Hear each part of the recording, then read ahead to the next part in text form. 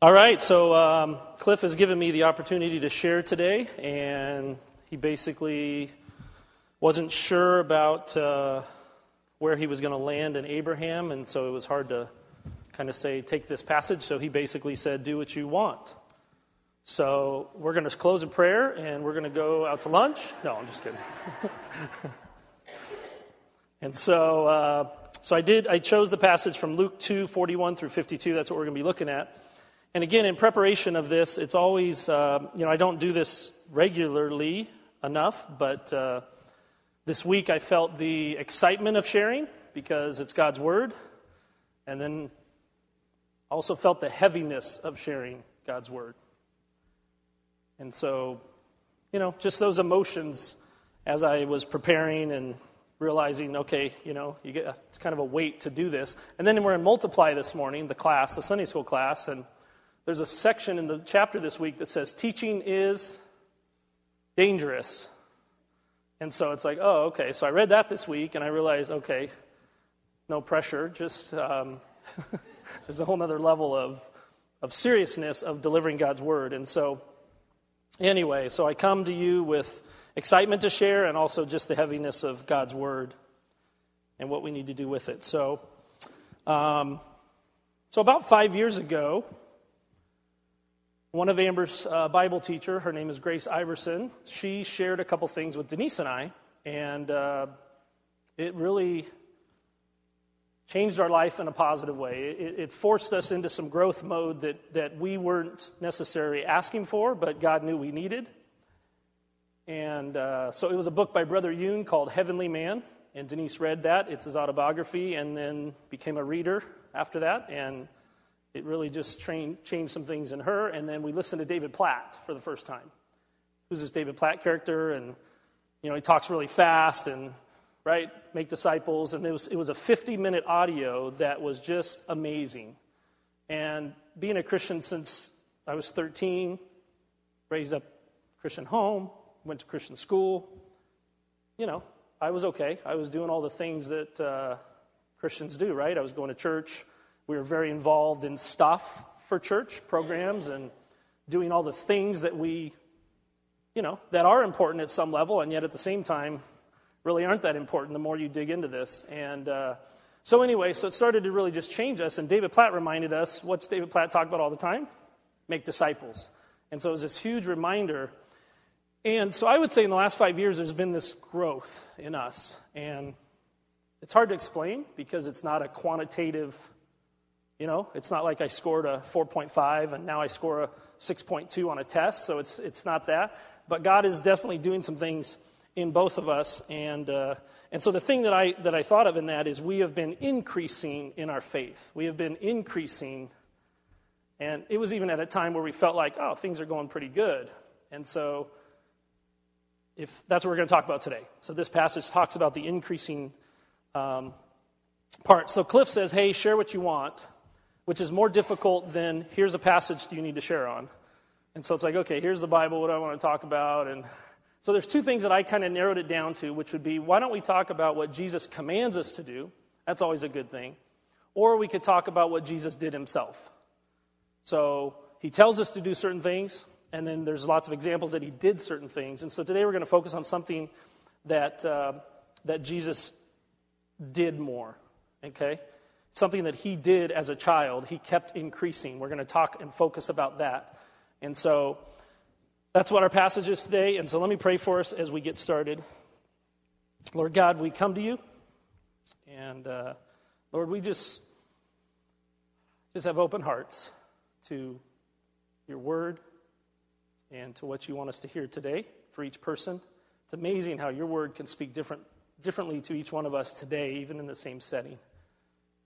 And so, Lord, just do that today. Allow your Holy Spirit to be here. Amen. So in your notes, you have the cream-colored notes inside there. So I just want to read through 41 through 52. We're going to focus on 52. Now his parents went to Jerusalem every year at the feast of the Passover, and when he became 12, they went up there according to the custom of the feast. And as they were returning after spending the full number of days, the boy Jesus stayed behind in Jerusalem. But his parents were unaware of it. but supposed him to be in the caravan, and went a day's journey, and then began looking for him among their relatives and acquaintances. When they did not find him, they returned to Jerusalem looking for him. Then, after 3 days, they found him in the temple, sitting in the midst of the teachers, both listening to them and asking them questions. And all who heard him were amazed at his understanding and his answers. When they saw him, they were astonished, and his mother said to him, "Son, why have you treated us this way? Behold, your father and I have been anxiously looking for you." And he said to them, "Why is it that you are looking for me? Did you know that I had to be in my father's house?" But they did not understand the statement which he had made to them. And he went down with them and came to Nazareth, and he continued in subjection to them. And his mother treasured all these things in her heart. And Jesus kept increasing in wisdom and stature and favor with God and men. So that's the passage we're going to cover today. So if you want to open that up, if you want to take notes, you can. Some of you'd like to, others don't. So the one thing that's interesting about this story is that it's the only gospel account of Jesus between infancy and his public ministry. Okay, so what's the beginning of Luke 2? Jesus is born. This is the end of Luke 2. Jesus is now 12. You go to Luke 3, Jesus is 30. Okay? So this isn't a year-by-year account of Jesus' life. Let's go through some of the settings a little bit just to get some background before we jump into 52. So the feast in verse 41, the feast is the annual Passover feast in Jerusalem. Okay, and you can look at Deuteronomy 16, 1 through 8, and again, it was instructed to Moses to have this feast, the Feast of Passover. It's an annual event. It's just what you did. It was expected, okay? Now, as far as 12, when you look at 12 in verse 42, again, he was 12 years old. What happened around 13? Jewish traditions, bar mitzvah. So there's this transition year of 12 to 13, and for some reason, Jesus chose to stay this year. He chose to stay behind this year when he was 12, transitioning into 13. And so 12 to 13, which is pretty young, is a transition in the beginning of manhood, right? It's the starting point of manhood. Nowadays, we have people that are 25 years old and they haven't started this manhood transition yet, so not really sure about that, but that's a different topic. And so again, if you look at Luke 3:23, it talks about how Jesus was then 30 years old when he started his ministry. So again, there's 18 years, and so this verse 52 says he was increasing, and so a lot of folks look at that and they say from age 12 to age 30, he was increasing. Now, it doesn't mean he stopped at 30, but that's what this gap is really showing us. Now, let's talk about his parents. So he had regular parents, right? Jesus had regular parents at some level, human parents that he had to listen to, he had to obey. They probably sat down at bedtime with him. They probably changed his diaper. Well, they had to, Jesus was a full human. And so he had regular parents that did these things for him. But for some reason, Jesus stayed behind this year. For some reason, there was something different. There was something more there that he wanted to stay and observe. And so have you ever had with your kids, have you ever been shopping and you walk by the TV department at Best Buy or something and they sit down and start watching what's there? And then you go check out and you're walking outside and you're like, oh, where's so-and-so? You trust that they're in the store, right? You trust that they're there somewhere, but sometimes they kind of wander off because they see something that they really want. A toy, something, they have to go to the bathroom, or a television, playing a video or something. And so I kind of looked at it that way, like, okay, all this activity was going on, they were done, they're ready to travel back, and Jesus is like, no, this is where I want to be. He saw something that he wanted more than going home. And so he stayed there. And so we can kind of relate as maybe our kids, I don't know if you've ever lost your kid, but, sometimes we want to, but every once in a while, they're doing other things that maybe they shouldn't be doing. But the other thing that's interesting about parents is they were traveling in a large group. So they're traveling in a large group back to their hometown. And so Joseph probably made the assumption that Mary had Jesus, and Mary probably made the assumption that Joseph had Jesus, and he was a pretty trustworthy kid. So he wasn't known to run off and do crazy things, and so they probably just trusted that he was hanging out with somebody in the group, okay? So that's a little bit about the parents, a little observation in some of those verses. As far as learning, Jesus loved to learn, and so he took an opportunity to go to the people that were going to be able to teach him. And so he went where? He went to the temple, and he went to the teachers, and he just sat there, and he started to observe, and he started to learn. And we'll talk more about that, where he listened and he asked questions. We'll talk about that verse a little more. Actually, let's look at that. Let's look at 46. So then after 3 days, they found him in the temple, sitting in the midst of the teachers, both listening to them and asking questions. So as a learner, that's what we need to do. We need to position ourselves so we can listen to somebody and we can also ask questions. You can ask questions, but in this format, it doesn't flow as well if you start asking a lot of questions. So we'll probably do that later. All right, the next setting is the Father. So as we look at verses 48 and 49, 48 says, which is right by them, right? They've been looking for him. And the 3-day thing, just to mention that, most people think the 3-day thing, it was a 1-day journey. They realized he wasn't there, 1-day journey back, and then the 3rd day they found him. So it wasn't like the temple was so huge that they took them 3 days to find him, okay? And there were no Amber Alerts or any other, forms of communication at that point. But let's look at Father, 48 and 49. Son, why have you treated us this way? So Mary, as the parent, took it personal. Why have you treated us this way? Because now it's very stressful for us. Behold, your father and I have been anxiously looking for you. Okay, so what did she look at it? She looked at a perspective. She's referring to Joseph, your father and I, and she's looking at it as a perspective of, as parents, we're anxious and we're concerned about you. How did Jesus respond? Why is it that you were looking for me? Did you not know that I had to be in my Father's house? So Mary is referring to Father as Joseph. Jesus is referring to Father as God. And so I think this is a crucial point of transition where Jesus is now changing his focus at age 12. He understands his mission and why he's here. And he's realizing that he needs to be hanging out with his Father, and he needs to be in the temple more than with his parents, with his earthly parents. And so I see this as a transitional point for that. Now, Luke 14:26 says, if anyone comes to me and does not hate his own mother and father and mother and wife and children and brothers and sisters, yes, even his own life, he cannot be my disciple. Again, I think Jesus was showing us that he was starting to do this. He was starting to care more about his relationship with God the Father than his earthly parents. Okay? John Piper said, so it seems to me that the main teaching of the passage is that Jesus now recognizes his unique sonship to God and that his mission will require of him a devotion to God's purpose so great that it takes precedence over the closest family ties. Okay? So there's a lot happening there. But we're going to continue on and really focus on 52 a little bit more. So that's a little bit of the background. That's a little bit of the setting for this verse that we want to talk about. So on the other side of the notes, it says and there's a blank. I don't have PowerPoint. You're going to have to keep up with me or raise your hand and no. And Jesus. Okay, all we're doing is filling in the verse. We're filling in the verse. So and Jesus. So let's talk about Jesus first. Because this verse is focusing on him. So there's two aspects that I want to talk about, and that's Jesus' humanity.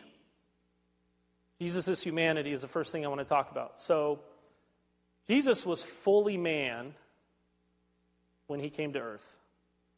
Now there are a lot of books, there's a lot of discussions and sermons on this, and so we're not going to go into it at a heavy level because it's a very difficult subject.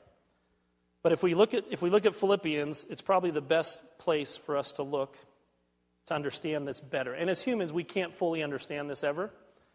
But Philippians 2:3-11. Do nothing from selfish ambition or conceit, but in humility count others more significant than yourselves. Let each of you not look at your own interests, but the interests of others. Sounds great, right? You could take those two verses and say, here, you need to do better at this. But then it says, have this mind among yourselves, which is yours in Christ Jesus, who, though he was in the form of God, did not count equality with God a thing to be grasped, but emptied himself, taking the form of a servant, being born in the likeness of men. So Jesus did not count equality with God something to be grasped. He fully released that in order to come down for his mission on earth as a human. Okay? There's a little bit more after that passage as well. But what a great passage to just show us that Jesus, in his humanity, he's fully human here on earth. Okay? Why is that important? So David Platt says that Jesus had a human body, a human mind, human emotions. Jesus fully identifies with us. He is familiar with our struggles. He is familiar with our sorrow. And he's familiar with our suffering. So the reason we can study this and we can truly say, look, I need to be like Jesus, WWJD, what would Jesus do? The reason I can truly say that and look at that is because he was fully human. So he truly had a body, had a mind, had emotions. He experienced struggles, sorrow, and suffering in his life. So if he wasn't fully human, it would be really hard for us to truly relate to him. Okay? So Jesus in his humanity. And again, John Piper says, therefore the child standing before us here in the temple is not so different that he cannot serve as an example for us and our children. And that's really what we want to really grasp today, is that Jesus is truly an example that we can follow. Not just this mythical character, not just this big God that is perfect and we can never achieve it. He can truly relate to us and we can relate to him because he came fully as man. So in Jesus' humanity was the first thing, and the second thing is Jesus is as an example. So it starts with and Jesus, so there's humanity and then there's example. And so what does that mean when Jesus is an example for us? Well, Jesus is our perfect example, and we know that. And so our goal is to be like Christ. Our goal is, as Christians, is to be little Christ. So one of the questions that I want to ask now, and then we're going to ask later, is how many of us together want to grow and increase in our faith and our obedience? So how many of you want to grow in your faith and your obedience? I mean, part of being here is part of you saying, I want to do that.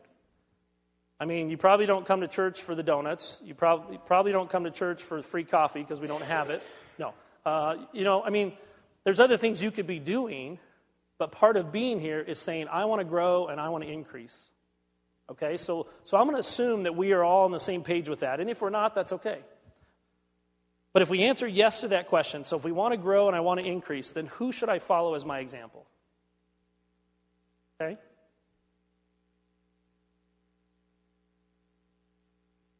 Why not Jesus? Why not follow the perfect example? So if I'm playing basketball and I want to improve in basketball, there's a lot of professional athletes that I can look at. So do you want to be more like Michael Jordan, or do you want to be more like Sam Vincent? How many of you know who Michael Jordan is? Come on, raise your hands. Everybody knows who Michael Jordan is. Okay. How many of you know who Sam Vincent is? My point exactly. So 1988, they were both on the Chicago Bulls team together. Michael Jordan is amazing, right? One of the top basketball players ever. Sam Vincent, Mark Easter is the only person that may know who he is. Mark, did you know who Sam Vincent is? Okay. Good point. He made the NBA. So you could follow him a little bit, but it's only going to take you so far. And so we need, even in our life, we need to find people that we want to follow after. We want an example of somebody. We want the best. Right? So if you want to be the best at basketball, you should follow what Michael Jordan did. Not Sam Vincent. If you want to be the best in your Christian life and you want to increase and you want to grow, then we should look at what Jesus was all about. Because again, the Scripture tells us what he did, and the Scripture tells us what he commanded us to do. Okay? So he's our perfect example. Now we can follow Abraham, we can follow Paul, we can follow other people, and we can see their examples as well, but let's look at the perfect example, which is in Christ. So the second blank, it says, and Jesus kept increasing. This is NASB because I like the word kept increasing. Let's see, in the NIV it says he grew. ESV says increased. The Message says matured. So there's different words, but kept increasing sounds very moving, right? It sounds like the ing verbs are movement. You're doing it. You're continuing in it. So Webster says that increasing is growing larger or greater. Other synonyms are ever increasing, rising, greater than ever. So we understand what that means to keep increasing. I think most of us understand what that means. It's interesting to look back at Luke 2:40. So you got to look in your Bible on this one. But Luke 2:41 is where we started. But if you look at Luke 2:40, it says, "And the child grew and became strong, filled with wisdom, and the favor of God was upon him." Okay, not really sure. That's from infancy to age 12. Somewhere in there, he grew and became strong, having to do with stature. He was filled with wisdom, and favor of God was upon him. So again, from age whatever, infancy to 12, favor of God was upon him. It doesn't mention favor with men. That comes in the passage we're going to look at. But again, Jesus was increasing from the beginning. He was growing. Now, the other thing is Jesus grew in all four areas. He wasn't just growing in wisdom. He wasn't just learning more and growing in wisdom. We're going to look at four different areas that he actually grew in. And so it's an active thing, and that's something that we have to be. We have to continue to be active in our growing. Okay, look at verse 46 and 47 one more time.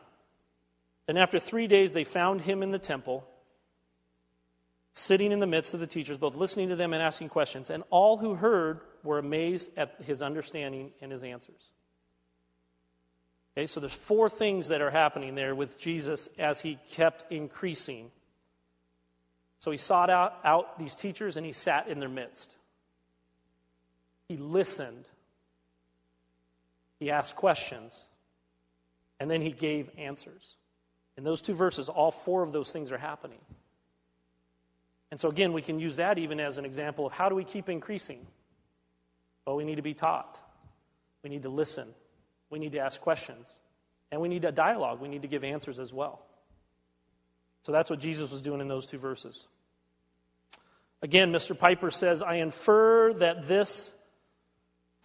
from this that if the Son of God sought out teachers, listened, asked questions, and gave answers about the things of God, therefore so ought his people to seek understanding. So it's the same thing. If Jesus did it, I'm pretty sure it's a good thing for us to do. Okay, so and Jesus kept increasing. What did he increase in first? In wisdom. Okay, so wisdom.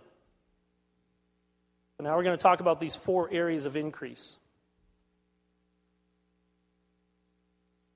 Wisdom. Here's a little definition. Wisdom is the quality of being wise, the power of judging rightly, and following the soundest course of action based on knowledge, experience, and understanding. It's a lot of words. You guys understand what that means, right? Okay? The quality of being wise, the power of judging rightly, and following the soundest course of action based on knowledge, experience, and understanding. So it's kind of pulling all these things together to make wise decisions, right? We always hear about that. We try to teach our kids to make wise decisions. So what are they doing? They're taking their knowledge, they're taking their experience, and they're taking their understanding, and they're making a decision. We don't always make wise decisions, agreed? We try sometimes, but often we make decisions in our own humanity and we mess up. So, wisdom, what do you think of in the Bible? Where's wisdom? Where are there a lot of passages about wisdom? Proverbs, of course. Good job. So Proverbs 3:13 and 14 said, "Blessed is the one who finds wisdom and the one who gets understanding. For the gain from her is better than gain from silver, and her profit better than gold." Wisdom. Who's the person you think of in the Bible when you think of wisdom? Solomon. What does Scripture say about Solomon?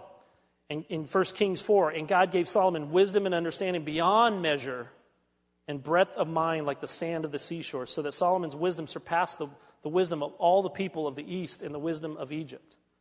For he is wiser than all other men." Everyone. Now, was Solomon perfect? Did Solomon have other issues?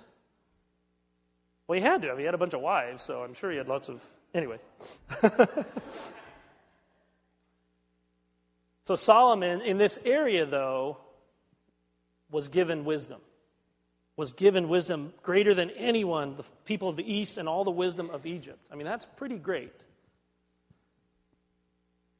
So what else do we know about wisdom? What else does Scripture tell us about wisdom? Because remember, we're talking about Jesus increasing in wisdom was not just facts. It wasn't like he was going to take the AP history test and he had to know all these facts. What we're talking about is increase in spiritual wisdom, increase in biblical wisdom, increase in knowing God's word. That's what we need to focus on, not just knowing stuff. We need to know God's word. Psalms 111:10 says, "The fear of the Lord is the beginning of wisdom, and all those who practice it have a good understanding. His praise endures forever." The fear of the Lord is the beginning of wisdom. And when you think of fear, this is the fear which is also related to the word like awe or respect. Think of somebody that you fear or you have awe or respect for. Most of us have awe or respect or fear of police officers, right? People in authority. And because of that, how do we respond? Most of the time, we respond with obedience. So when you have fear and when you have awe and respect for somebody, your natural response to that is going to be obedience to what that person is telling you and what that person wants you to be about. So again, the fear of the Lord is just the beginning of wisdom. All who practice it have a good understanding. His praise endures forever. So that's part of this wisdom, this intellectual growing. Jesus kept growing somehow in wisdom. Now, how did Jesus grow in wisdom? He grew because he was fully man. Jesus grew because he was fully man. He didn't arrive on the scene and know everything. Okay? Kept increasing. And if you're in your 20s, there's a lot more for you to know and you can keep increasing. And if you're in your 60s, there's more you can know and you can keep increasing. Right? So there's no time limit that says, well, once you reach age 82, you can stop learning and you can stop growing in wisdom. Remember, wisdom, part of wisdom was knowledge, but it was also the experience and understanding. So do we get wiser as we get older? We should be, right? We should be because we have experience behind us. Okay, so number one is wisdom. That's the intellectual. Jesus kept increasing in wisdom. What else did he increase in? And stature. What do you think of when you think of the word stature? Say it again. Standing up tall, big, and, this physical attribute. And there are some people that look at it differently, but we're going to focus on just that physical aspect, that he grew in stature. He grew in his physical as a young man, as he was growing from age 12 to age 30, he grew in stature. Okay? So it is a lot about physical.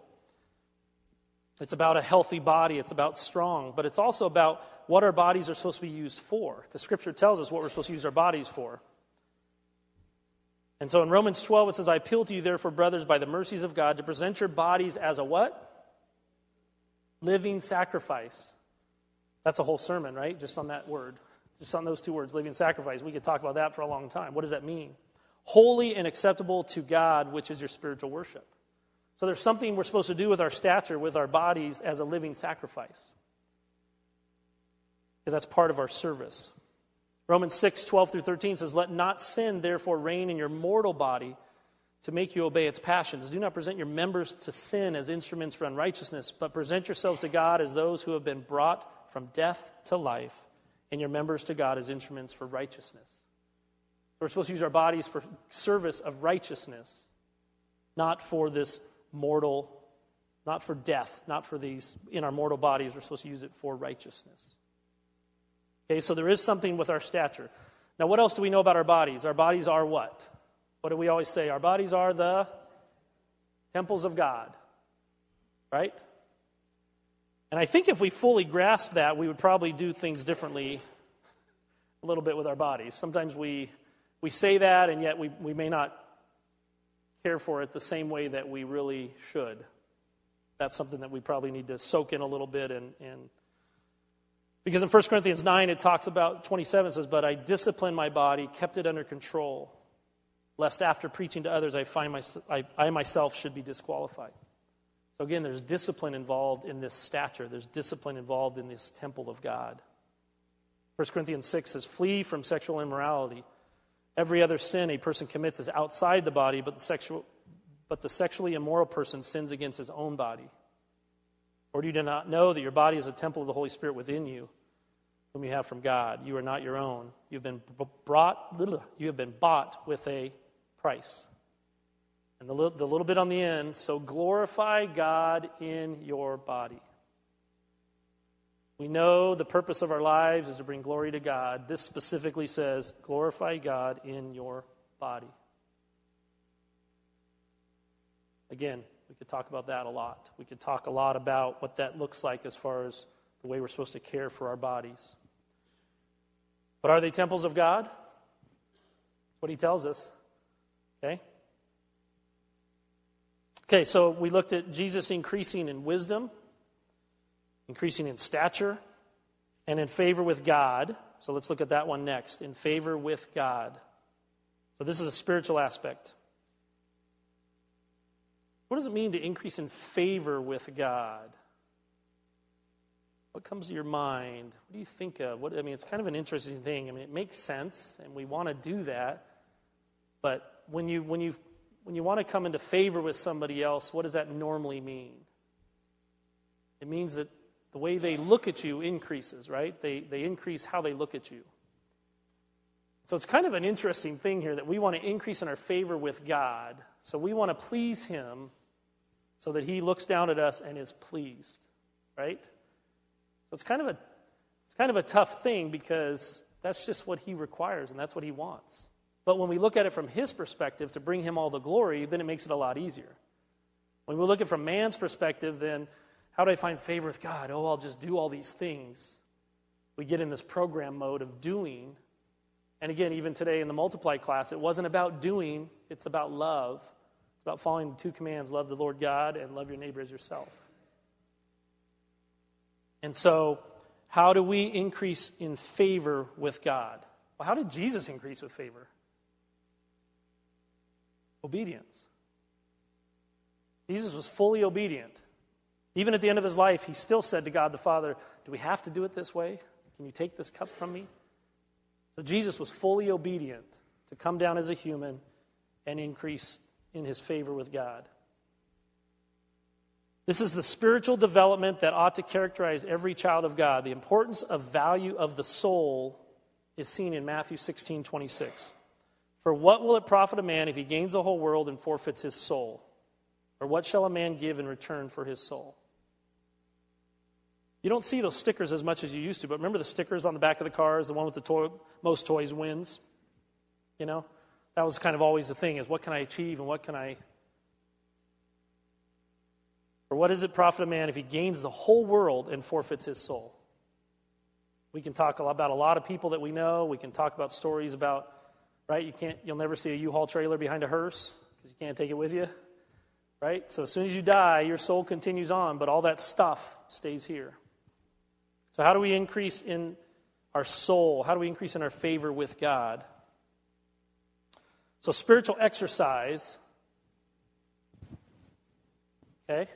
Spiritual exercise. We talked about our stature, and we need to eat well and exercise as part of our temple of God. So spiritually, we need to do the same thing. And so it's the application of the Word of God to your life, taking God's Word and applying it to your life in a spiritual manner. And the results are going to be what? The results are going to be increasing. The results are going to be growth. The results are going to be your character deepening at a different level than if you didn't do that. 1 Timothy 4:8 says, for while bodily training is of some value, godliness is of value in every way, as it holds promise for the present life and also for the life to come. So how many of you have exercised before? How many of you guys have exercised before? Okay. You can exercise on Monday and eat 6 Twinkies on Wednesday, and it's pretty much void, right? It's very easy to exercise and then to make different decisions that totally eliminate what you did in your exercise. Because why? Because it's of some value, but godliness, as we develop spiritually, It's good for us now, and it's good for us later, and it's good for us later. So if we're increasing in our spiritual life, there's much more value than just increasing in our physical lives. Okay? And so Jesus looked at this, and he was increasing in favor with God. And so how can we do that? We're commanded to increase in favor with God. How do we please our Father? What was Jesus doing in the temple? The transition between Father and Father, his transition from his earthly father to his heavenly Father. He was transitioning to what was most important. So he was increasing with favor with God by spending time with his Father. And Jesus kept increasing in wisdom and stature and favor with God and favor with men. More of a social aspect. So God is a relational God, right? For some reason, he wanted to hang out with us and have a relationship with us. And so he created us. He created this earth for us to live on. He created systems for us to live within. And he created us to be social beings. And so we are social beings, and we need to live with other people. Most people that end up doing really bad things or decline in their lives typically isolate themselves. People that are isolated don't do well. We need each other. We are social beings. We need to live and love people around us. And so Jesus, think about Jesus. Who did Jesus hang out with? In his social circle, as he was increasing in favor with men, who did he hang out with? Sinners, teachers, tax collectors, prostitutes, Zacchaeus, Nicodemus, Matthew, right? And Matthew, he went into his home. Zacchaeus, I'm coming to your house today. How many times did he go into these people's homes and get into their world? And so how did he increase in favor with men? What was it that he was doing? Was he buying lunch so that everybody would like him? Was he bringing the beer to the party so everybody would like him? What was he doing to increase in favor with men? He was meeting them right where they were, right? And they saw something in him that was, the thing that kept coming to me was his principles of life, his principles of who he was consistent. I just kept hearing the word consistent, and they trusted him. Because we work and live with people that are not Christians. So how do we increase in favor with those people? As a Christian, and we're unequally yoked with somebody, but how can we increase in favor with them? By being consistent, being trustworthy. We talked about it again in Multiply. It was a good morning. There was a little section on being a hypocrite, right? We need to not be hypocrites. We need to live what we say and do what we say, ask forgiveness when we don't. But how do we gain favor with men? Jesus did it by hanging out with them. Jesus did it by being with them and being consistent. Was his message the same to all of them? It was. And he wasn't trying to impress the Pharisees, right? Pharisees were kind of the influencers of the day. What was he doing with them? Speaking truth in love. He was consistent with them as he was with everybody else. And so increasing in favor with men. Matthew 22, 37 through 39 says, "You shall love the Lord God with all your heart, with all your soul, with all your mind." This is the great and first commandment. And the second is you shall love your neighbor as yourself. So we're looking at Jesus as an example. What did he do? But right here is a command for us to do. Is it easy to love the Lord God with all your heart, soul, and mind? It's easy to want to. It's easy for us to all say, yeah, I want to. But it's very difficult to actually do it with all, the word all. Is it easy to love your neighbor as yourself? We sort of select some that we want to love, and we select others that are more difficult to love, so if we just don't hang out with them, then I don't have to love them, right? We actually fake ourselves out a little bit in that. But if we truly were going to love our neighbors as ourselves, that would look a lot different. Again, we talked about that in our class this morning. Okay? So let's think of it real practically. So if I was going to increase in favor with men, what's the first thing that you think of? What is that? What do you think of? What could you do differently to increase in favor with men? Well, from a human perspective, we're typically going to do what? We're going to do something that makes them like us, right? We're going to say the right things. We're going to do the right thing in context with what they perceive of us. Does that make sense? So we're protecting our reputation, okay? And really what's most important is our character. I love the line that says, you have no control of your reputation, but you have control of your character. So it doesn't matter what people think of you. All that matters is who you are. And so how do we increase in favor with men? There's going to be people that you're not going to increase in favor with. Why? Because you're a believer in Jesus Christ, and they're not. And they're going to make fun of you. They're going to not want to hang out with you. They're not going to understand it. They're not going to get you. And that's okay. That's going to happen. That's going to be something that happens in our world. That's going to be part of this difficult life that we live in. But when biblical principles guide your life, others will trust your word and want to be around you and work with you and engage you. And what happens then? Even if they disagree with your faith, even if they make fun of your faith, you have an opportunity to affect them and infect them with the gospel. Anybody of you guys work or have non-Christian friends, family? Okay? So we're all around people. Some of them make fun of your Christianity sometimes, or they make fun of your faith. Oh, we'll just go do that and it'll take care of it all. And in our office building, there's a gal who's not a believer, and she jabs a little bit from time to time about my faith. And we still hang out, and I talk to her from time to time. Well, the other day there was apparently a crazy person on the RTA bus, and so they pulled the bus in front of our office there on Magnolia, and everybody got out, and they had to kind of isolate this person. She was doing some weird things and pouring things on her. Anyway, people were very nervous what she was doing, and so once that happened, then they had to bring other buses in and get people, so there's this whole thing. And so we're coming back from lunch, and I pull in, and my friend is there, and she says, Jeff, you need to go talk to her because she probably needs Jesus. And I said, let me park my car. I'll be right there, But she meant it in jest, right? But there's something there, right? There's still something there that she is, But she's like, yeah, she needs Jesus. You better get over there. And I'm like, yeah, she does need Jesus. You're right. So she was speaking truth, even though it was sarcasm and it was kind of a jab. But that's going to happen, right? As we increase in favor with men, what is it going to look like? It's not always going to be warm and fuzzies. But we have to speak truth and love.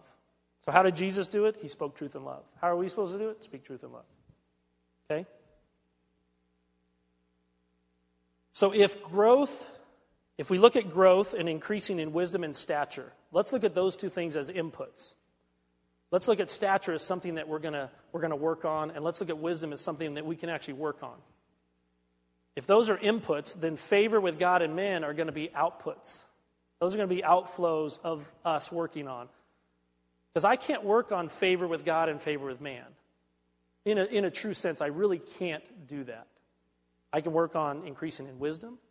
I can work on my stature. Those are things I can work on. And as I work on those things, then favor with God and man are the outputs that just start to take care of themselves. If you focus on those outputs, then you're never going to really get where you need to be. Because all you're going to do is try to make it look good with God in a church. Oh, I'm doing all these great things. Or with people, oh, look at me, my reputation. So we really need to focus on the input in our lives, and the output will naturally just happen. The interesting thing about this passage in Luke 2:52 is Woodcrest Christian uses these 4 areas to give awards every single year. And so they have 4 awards that they give at every level. And so wisdom is academic, and then stature is athletic, and then favor with God is leadership, Christian leadership, and favor with man is Christian service. And so they use this passage, and they give awards in each of those categories. 4 categories. And they look at them and they give awards every year, and I think it's great. All right, so let's look at the back here, because we need to figure out how to apply this. It's great to understand it, but we need to know how to apply it. So how do we increase? How do we increase? How did Jesus increase? What, Christina? She was listed them. So how did Jesus do it? So we need to look and say, Jesus is the perfect example and the model. Whatever he was doing, I need to do more of that. Right? So if he was in the temple with teachers and leaders and he was asking questions and listening, then I need to do more of that. So how do we increase? Now in our natural man, we can do what? We can read books. We can spend time in programs. Right? We can spend 50 hours a week at the gym. We can do a lot of other things that are the natural man, right? Oh, I wish I just knew more. I want to read history books, 20 hours a week. And, we can, I hate to say this, but we can waste time on some of those things that are more natural man things. So how do we look at spiritual man things, and how do we increase? Who can assist us in increasing? Now, Jesus, so who do we have that can assist us in increasing? The Holy Spirit. Why did Jesus leave earth? What did he tell his disciples when he was telling them that he had to go? Jesus said, I need to leave in order that the Holy Spirit can come. Jesus hung out with how many guys? 12. He spent more time with 3 of them. We have limits on how many people we can hang out with. Now, what happened when Jesus left? The Holy Spirit came to who? Hundreds of believers. And then there's the one passage in Acts, 3,000 believers were baptized that day. Jesus couldn't hang out with 3,000 people. Jesus couldn't influence 3,000 people. But the Holy Spirit is in 3,000 people. So we have an advantage because we have the Holy Spirit that can help us in this increasing. But we also have to look at the 1 Corinthians 9 passage, which is, but I discipline my body and keep it under control. So we don't like the word discipline most of the time. Kind of a negative word, right? I'm going to go on a diet. That's kind of a negative word. I'm going to do a budget. It's kind of a negative word. So discipline's not the greatest word, but it's something that we need to be about. Who's in the Tom Allen group? What are you guys studying? Fasting and prayer, okay? So that group's studying fasting and prayer. Is that a discipline? Is it easy? Okay, it's very difficult. But it's a discipline, and it's good for us. So how do we increase? Again, I left some blank there so you can just kind of mull it over. How can we increase? Let's look at how Jesus increased. We have the Holy Spirit, though. So as we spend time with God and we're in tune with the Holy Spirit, it starts to really just show us how we can increase. Now, at the bottom there, specifically, how are you increasing in wisdom? What are you doing in your life to increase in wisdom? What are you doing to increase in stature? What are you doing to increase in favor with God and favor with men? What are the things that you're doing to increase in those areas? What if we just focused on wisdom for a while? What if we just increased spending time in God's Word? What if that was the only thing that you increased in the next 60 days? Just spending more time in God's Word. What do you think would happen? He would start to work. He would start to talk to you. He would start to transform your heart. He would start to have you look at things differently and see people differently than you do today. So ultimately, though, if we look at the areas of where we want to increase, we really have to ask the question is, what do I need to change in my life to do that? What did Jesus spend all of his time doing?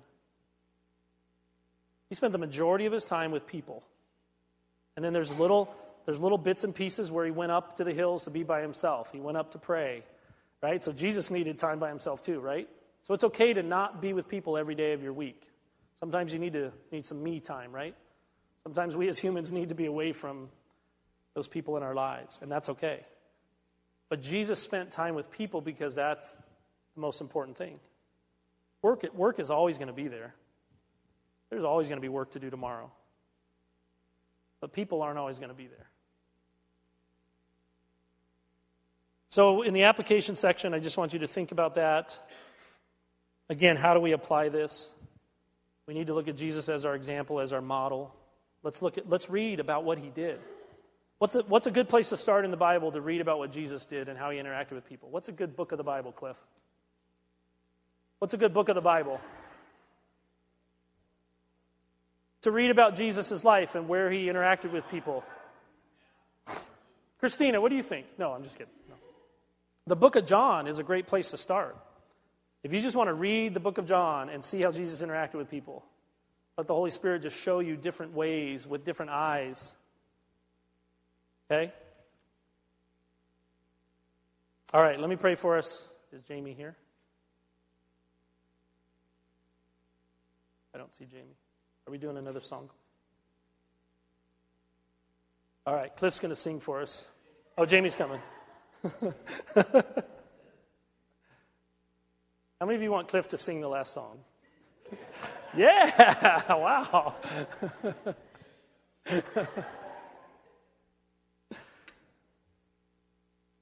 All right, let me pray for us. Lord God, we just thank you for your word. Lord, we thank you for your example. We appreciate that you came down as a man. You were fully human so you could relate to us and we can relate to you. Lord God, I just pray that you would expand our hearts here at Bridges, that you would expand each person's, that they would increase in knowledge, increase in wisdom, Lord, that we would just thirst to just be in your word. And Lord God, that we would increase in all these different areas, that we look at Jesus' life as the example. And Lord God, I just pray that each of us will spend some time just figuring out how we can apply this to our lives and what we need to do differently. Lord, I just thank you for this body and this community of believers that we can challenge each other, we can encourage each other, we can do this together. This isn't something that we do by ourselves. Jesus had 12 close friends that he spent time with. And so, Lord, I just pray that we will do that with others. So together as we increase, that you will transform our lives. And the natural outflow of that will be that we will make disciples, that we will continue to just grow in our personal lives, and that we will share that with others. Lord God, we thank you for this place and the space that we can come today to just learn more. In your name, amen.